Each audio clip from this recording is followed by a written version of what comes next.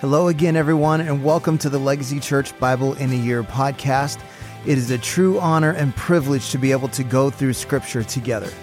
Before we begin today, let's just say a short prayer to focus our hearts and minds towards the Lord. Father, we ask you today to open our ears to hear all that you want to speak to us and open our eyes to see all that you want to reveal to us. We know that there is life-giving, transforming power in Scripture, so we surrender to your Holy Spirit now as we listen to your word. In Jesus' name, amen. Today is day 25, Genesis chapter 38. It happened at that time, Judah went down from his brothers and turned aside to a certain Adulamite, whose name was Hirah. There Judah saw the daughter of a certain Canaanite whose name was Shua. He took her and went in to her, and she conceived and bore a son, and he called his name She conceived again and bore a son, and she called his name Onan. Yet again she bore a son, and she called his name Shelah. Judah was in Chezib when she bore him. And Judah took a wife for his firstborn, and her name was Tamar. But Judah's firstborn, was wicked in the sight of the Lord, and the Lord put him to death. Then Judah said to Onan, Go into your brother's wife, and perform the duty of a brother-in-law to her, and raise up offspring for your brother. But Onan knew that the offspring would not be his. So whenever he went into his brother's wife, he would waste the semen on the ground, so as not to give offspring to his brother. And what he did was wicked in his sight of the Lord, and he put him to death also. Then Judah said to Tamar, his daughter-in-law, Remain a widow in your father's house till Shelah my son grows up, for he feared that he would die, like his brothers. So Tamar went and remained in her father's house. In the course of time, the wife of Judah, Shua's daughter, died. When Judah was comforted, he went up to Timnah to his sheep shearers, he and his friend Hirah the Adulamite. And when Tamar was told, Your father-in-law is going up to Timnah to shear his sheep, she took off her widow's garment and covered herself with a veil, wrapping herself up, and sat at the entrance to Enaim, which is on the road to Timnah. For she saw that Shelah was grown up, and she had not been given to him in marriage. When Judah saw her, he thought she was a prostitute, for she had covered her face. He turned to her at the roadside and said, Come, let me come in to you. For he did not know that she was his daughter-in-law. She said, What will you give me that you may come in to me? He answered, I will send you a young goat from the flock. And she said, If you give me a pledge until you send it. He said, What pledge shall I give you? She replied, Your signet and your cord and your staff that is in your hand. So he gave them to her and went into her, and she conceived by him. Then she arose and went away. And taking off her veil, she put on the garments of her widowhood. When Judah sent the young goat by his friend to the Adulamite to take back the pledge from the woman's hand, he did not find her. And he asked the men of the place, Where is the cult prostitute who was at Enaim at the roadside? And they said, No cult prostitute has been here. So he returned to Judah and said, I have not found her. Also, the men of the place said, No cult prostitute has been here. And Judah replied, Let her keep the things as her own, or we shall be laughed at. You see, I sent this young goat, and you did not find her. About 3 months later, Judah was told, Tamar, your daughter-in-law has been immoral. Moreover, she is pregnant by immorality. And Judah said, Bring her out and let her be burned. As she was being brought out, she sent word to her father-in-law, By the man to whom these belong, I am pregnant. And she said, Please identify whose these are, the signet and the cord and the staff. Then Judah identified them and said, She is more righteous than I, since I did not give her to my son Shelah. And he did not know her again. When the time of her labor came, there was twins in her womb. And when she was in labor, one put out a hand, and the midwife took and tied a scarlet thread on his hand, saying, This one came out first. But as he drew back his hand, behold, his brother came out, and she said, What a breach you have made for yourself. Therefore his name was called Perez. Afterward his brother came out with a scarlet thread on his hand, and his name was called Zerah. Genesis chapter 39. Now Joseph had been brought down to Egypt, and Potiphar, an officer of Pharaoh, the captain of the guard, an Egyptian, had brought him from the Ishmaelites who had brought him down there. The Lord was with Joseph, and he became a successful man, and he was in the house of his Egyptian master.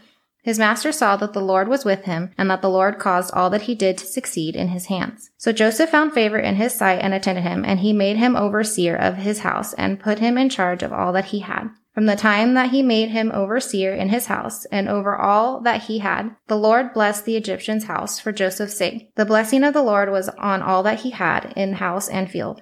So he left all that he had in Joseph's charge, and because of him, He had no concern about anything but the food he ate. Now Joseph was handsome in form and appearance. And after a time, his master's wife cast her eyes on Joseph and said, "Lie with me." But he refused and said to his master's wife, "Behold, because of me, my master has no concern about anything in the house, and he has put everything that he has in my charge. He is not greater in this house than I am, nor has he kept back anything from me except you, because you are his wife. How then can I do this great wickedness and sin against God?" And as she spoke to Joseph day after day, he would not listen to her, to lie beside her, or to be with her. But one day, when he went into the house to do his work, none of the men of the house was there in the house. She caught him by his garment, saying, "Lie with me." But he left his garment in her hand and fled and got out of the house. And as soon as she saw that he had left his garment in her hand and had fled out of the house, she called to the men of her household and said to them, "See, he has brought among us a Hebrew to laugh at us. He came in to lie with me, and I cried out with a loud voice. And as soon as he heard that I lifted up my voice and cried out, he lifted his garment beside me and fled and got out of the house." Then she laid up his garment by her until his master came home. And she told him the same story, saying, "The Hebrew servant whom you have brought among us came in to me to laugh at me. But as soon as I lifted up my voice and cried, he left his garment beside me and fled out of the house." As soon as his master heard the words that his wife spoke to him, "This is the way your servant treated me," his anger was kindled. And Joseph's master took him and put him into prison, the place where the king's prisoners were confined, and he was there in prison. But the Lord was with Joseph and showed him steadfast love and gave him favor in the sight of the keeper of the prison. And the keeper of the prison put Joseph in charge of all the prisoners who were in the prison. Whatever was done there, he was the one who did it. The keeper of the prison paid no attention to anything that was in Joseph's charge, because the Lord was with him, and whatever he did, the Lord made it succeed. Genesis chapter 40. Sometime after this, the cupbearer of the king of Egypt and his baker committed an offense against their lord the king of Egypt. And Pharaoh was angry with his two officers, the chief cupbearer and the chief baker.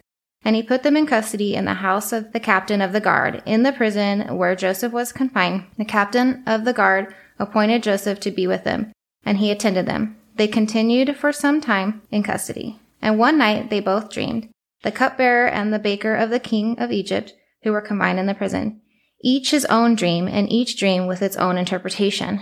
When Joseph came to them in the morning, he saw that they were troubled. So he asked Pharaoh's officers who were with him in custody in his master's house, "Why are your faces downcast today?" They said to him, "We have had dreams, and there is no one to interpret them." And Joseph said to them, "Do not interpretations belong to God? Please tell them to me." So the chief cupbearer told his dream to Joseph and said to him, "In my dream there was a vine before me, and on the vine there were 3 branches.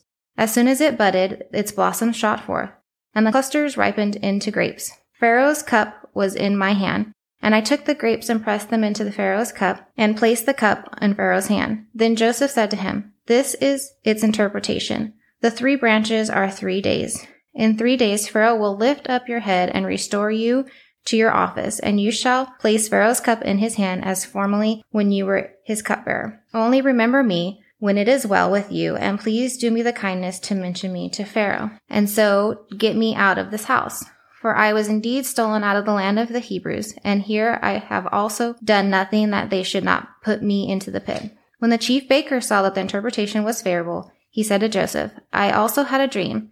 There were 3 cake baskets on my head, and in the uppermost basket there were all sorts of baked food for Pharaoh, but the birds were eating it out of the basket on my head." And Joseph answered and said, "This is its interpretation. The 3 baskets are 3 days. In 3 days Pharaoh will lift up your head from you and hang you on a tree, and the birds will eat the flesh from you." On the 3rd day, which was Pharaoh's birthday, he made a feast for all his servants and lifted up the head of the chief cupbearer and the head of the chief baker among his servants. He restored the chief cupbearer to his position, and he placed the cup in Pharaoh's hand. But he hanged the chief baker as Joseph had interpreted to them. Yet the chief cupbearer did not remember Joseph, but forgot him.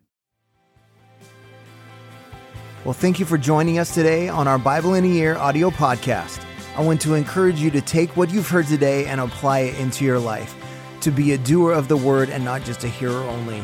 Remember, we are called to be disciples, not just converts. So we pray like Jesus prayed, "Your kingdom come, your will be done on earth as it is in heaven."